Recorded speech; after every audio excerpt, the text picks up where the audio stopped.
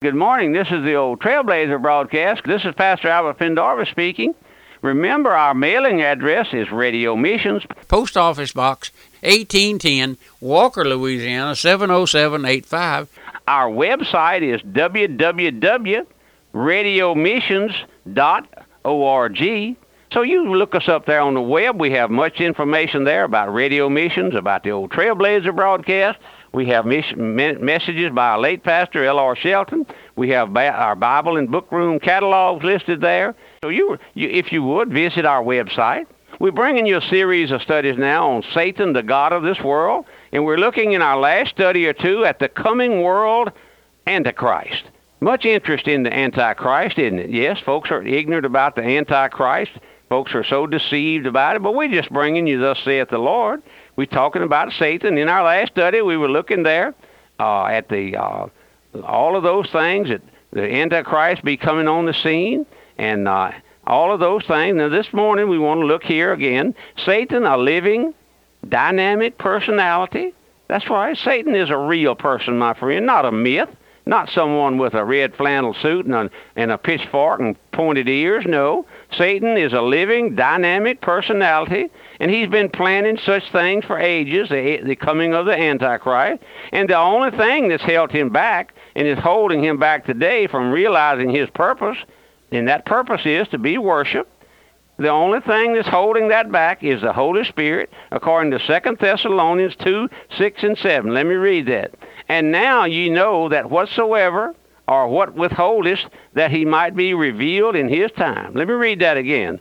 And now ye know what withholdest, that he might be revealed in his time. For the mystery of iniquity doth already work. Only he who now letteth or hindereth will let or will hinder until he be taken out of the way. Any Bible student or scholar knows that the opposing force and power against Satan and the spirit of the Antichrist is the Holy Spirit, indwelling born-again believers. That's right, my friend. You couldn't stand one moment if it were not for the Holy Spirit indwelling you, believer. One day the Holy Spirit is going to be taken out of the way. He's going back to heaven. And when he does, he'll take you and me, who are born again. He'll take every born-again believer with him. That will be when the second coming of the Lord. When the Lord Jesus Christ comes from heaven for his own, we are taken out of this world by the power of the Holy Spirit to meet the Lord in the air, and then will be revealed the Antichrist. Satan has tried and failed many times to realize this ambition, but one day he'll succeed.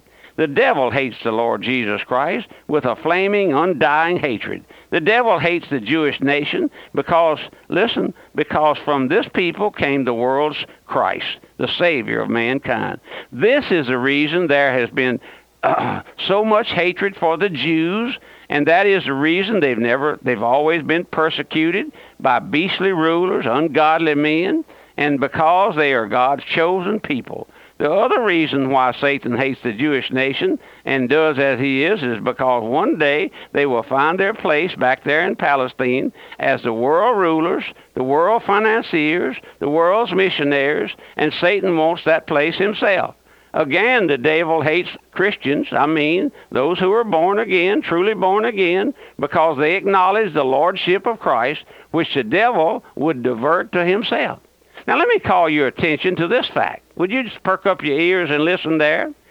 That's the reason why unsaved religionists hate Spirit-indicted messages and messengers who gives them. Now, my friend, every unsaved religionist hates the gospel.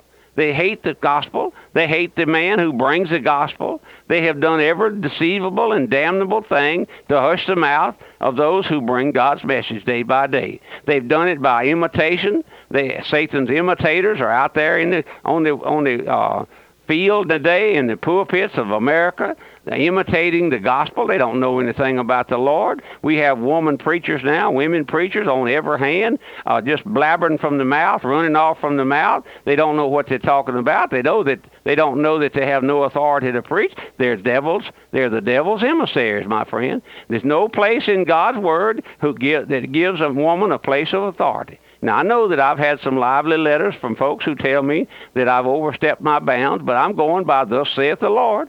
And the Bible says that a woman is to keep silent in the church. She is to be in subjection to her husband, and that in order to be the pastor, the bishop, or the elder of the church, she must be the husband of one wife. So, my friend, that settles it with me right there. It does. It settles it right there. Every unsaved religionist, whether in the pulpit or the pew, is a child of Satan. Would you let that soak in? Every unsaved religionist, all of these unsaved preachers who get on the radio and stomp and holler and go up for breath and command the Lord to do this and command the Lord to do. They don't know anything about the Lord. They've never seen themselves as a lost sinner. They've never seen the Lord high and lifted up as their Savior. They're just a self-called, Satan-called, devil-called individual who has taken a place of preeminence, and through imitation of God's gospel, through imitation, they have ascended to a high place. Some of these TV preachers get on the radio, and they're so articulate and so well versed in the scriptures and all this, and they dress so fine, and folks look up to them, and all the time they are wolf in sheep's clothing, my friend. Now that's right. I know what I'm talking about. That's right. They can't help it. That's their nature. They are children of the devil and have the nature of Satan. Therefore, their nature is to hate everything that is God-like and Christ-like. They put up their own opinion above the Word of God. The spirit of hatred and jealousy and madness on the part of the unsaved religious world will grow worse and worse as we come down to the end of this age, just before Christ comes. This is due to the fact that the world is shaping up politically, religiously, for the acceptance of the Antichrist when he is revealed. Now, my friend, I tell you without equivocation that this world is shaping up politically. That's right. Any day now we'll have someone come forth whom the world will run after. That's right. And we've been asked a question many times, has the Antichrist already been revealed? And the answer is no. And then the next question is, when will he be revealed? The Antichrist, or the man of sin, cannot and will not be revealed until the Lord Jesus Christ comes back to earth for his own, for you and me, if you know the Lord. We are so near the coming of the Lord until the Antichrist could be living today, yet not be revealed. He may be living, but he will not be revealed or manifested until after Christ comes for his own, as set forth in 1 Thessalonians 4:13 through 18. Every prophecy that has to be fulfilled before Christ comes for his bride has been fulfilled. We are living now on borrowed time. If you're not saved, my friend, you've already been convicted and sentenced. You're just living on a reprieve. We are so near the coming of our Lord back to earth again until I tremble for the religious world who is blinded in their own conceit. I tremble for my own family, my son, my daughters, my congregation, my loved ones, my tape family people, those who hear me over the radio. I tremble for you, my friend. We could go home to be with the Lord any day, those of us who know the Lord. Then where's that going to leave you? The Antichrist will come on the scene, and there you will be to worse. You say, well, I'll just get saved in the tribulation period. No, you won't. If you won't have the gospel now, you won't have it then. I don't know, my friend. Listen, I just don't know. Why? Listen, we're so near that time. The world today is sitting on the edge of the pit and do not know it. So few are looking for the Lord. Do you know anybody in your family, in your circle, there in your job, where you work, on the shop, or on the carpenter shop, or the office, or the where in the motor pool where you ride to work? Do you know anyone who says they're looking for the coming of the Lord and who speaks of the Lord? No, I don't. I don't, my friend. I'm blessed to be the pastor of this church where there's a few saved and they talk about the Lord. But listen, outside of the realm of this church, I know very few who know anything about the Lord Jesus Christ. They're afraid of their out of their boots about the coming of the Antichrist, but yet they won't turn to the Lord. They are sealed in their doom because of their defiance of God's word. That's right, my friend. That's right. The second coming of our Lord was once the hope of the church, but it's no longer. No longer do so-called believers sit around the table, drink their coffee, and eat their breakfast, and talk about the Lord. No, they don't do that. They talk about the ball game, the late night shows, the late shows, and those things that come on, the smutty and nasty, filthy jokes, and the pornography that comes on the internet, and all that thing. No longer do so-called believers long for the coming of the Lord. The hope of the church today is put over a worldly program. is to put over a worldly program, and this is rapidly taking shape up in the religious world for their acceptance of the Antichrist, who will be revealed as soon as Christ comes for his own. When Christ comes for his own and takes all the living believers out of the world, and I don't believe that's going to be but a handful, so to speak, and raises all the dead, the graves will be opened throughout the ages, those who have gone on. Then will God turn over this earth to Satan, my friend. Now that day is coming soon. Listen, for if we believe that Jesus died and rose again, even so them which also sleep in Jesus will God bring forth with him. For this we say unto you by the word of the Lord, that we which are alive and remain unto the coming of the Lord shall not prevent or precede them which are asleep. For the Lord himself shall descend from heaven with a shout, with the voice of the archangel and the trump of God, and the dead in Christ shall rise first. Then we which are alive and remain shall be caught up together with them in the clouds to meet the Lord in the air. So shall we ever be with the Lord. Now, my friend, that's the most gratifying statement in God's Word, that man, God's messenger,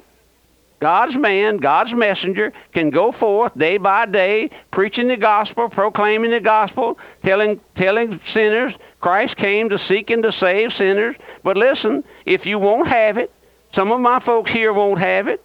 Some of them sit here like a bump on a stump. They won't have it. You know why? Because the old wheel's got to be broken. You can't be saved without your will being broken. No man cometh to the Father to the Son except the Father draw him. And the Lord has been calling and drawing, but you won't come. He said, you will not come to me that you might have life. Now, my friend, did you know your will must be broken? Oh, you have a free will. Yes, folks say, well, I just got a free will. Yeah, you do. It's free to choose sin, my friend. It only chooses sin. You don't have to teach a baby how to be bad. You don't have to teach them how to steal and how to rob and lie and cheat. No, they come into this world knowing that because they're sinners just like you and I are.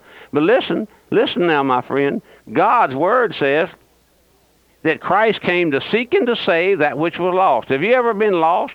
The old Trailblazer was lost one day. Lost, my friend. The Lord opened my heart to show me I was lost all the time. If you've never seen yourself, you're lost. If you've never come to the Lord begging for mercy, you're lost.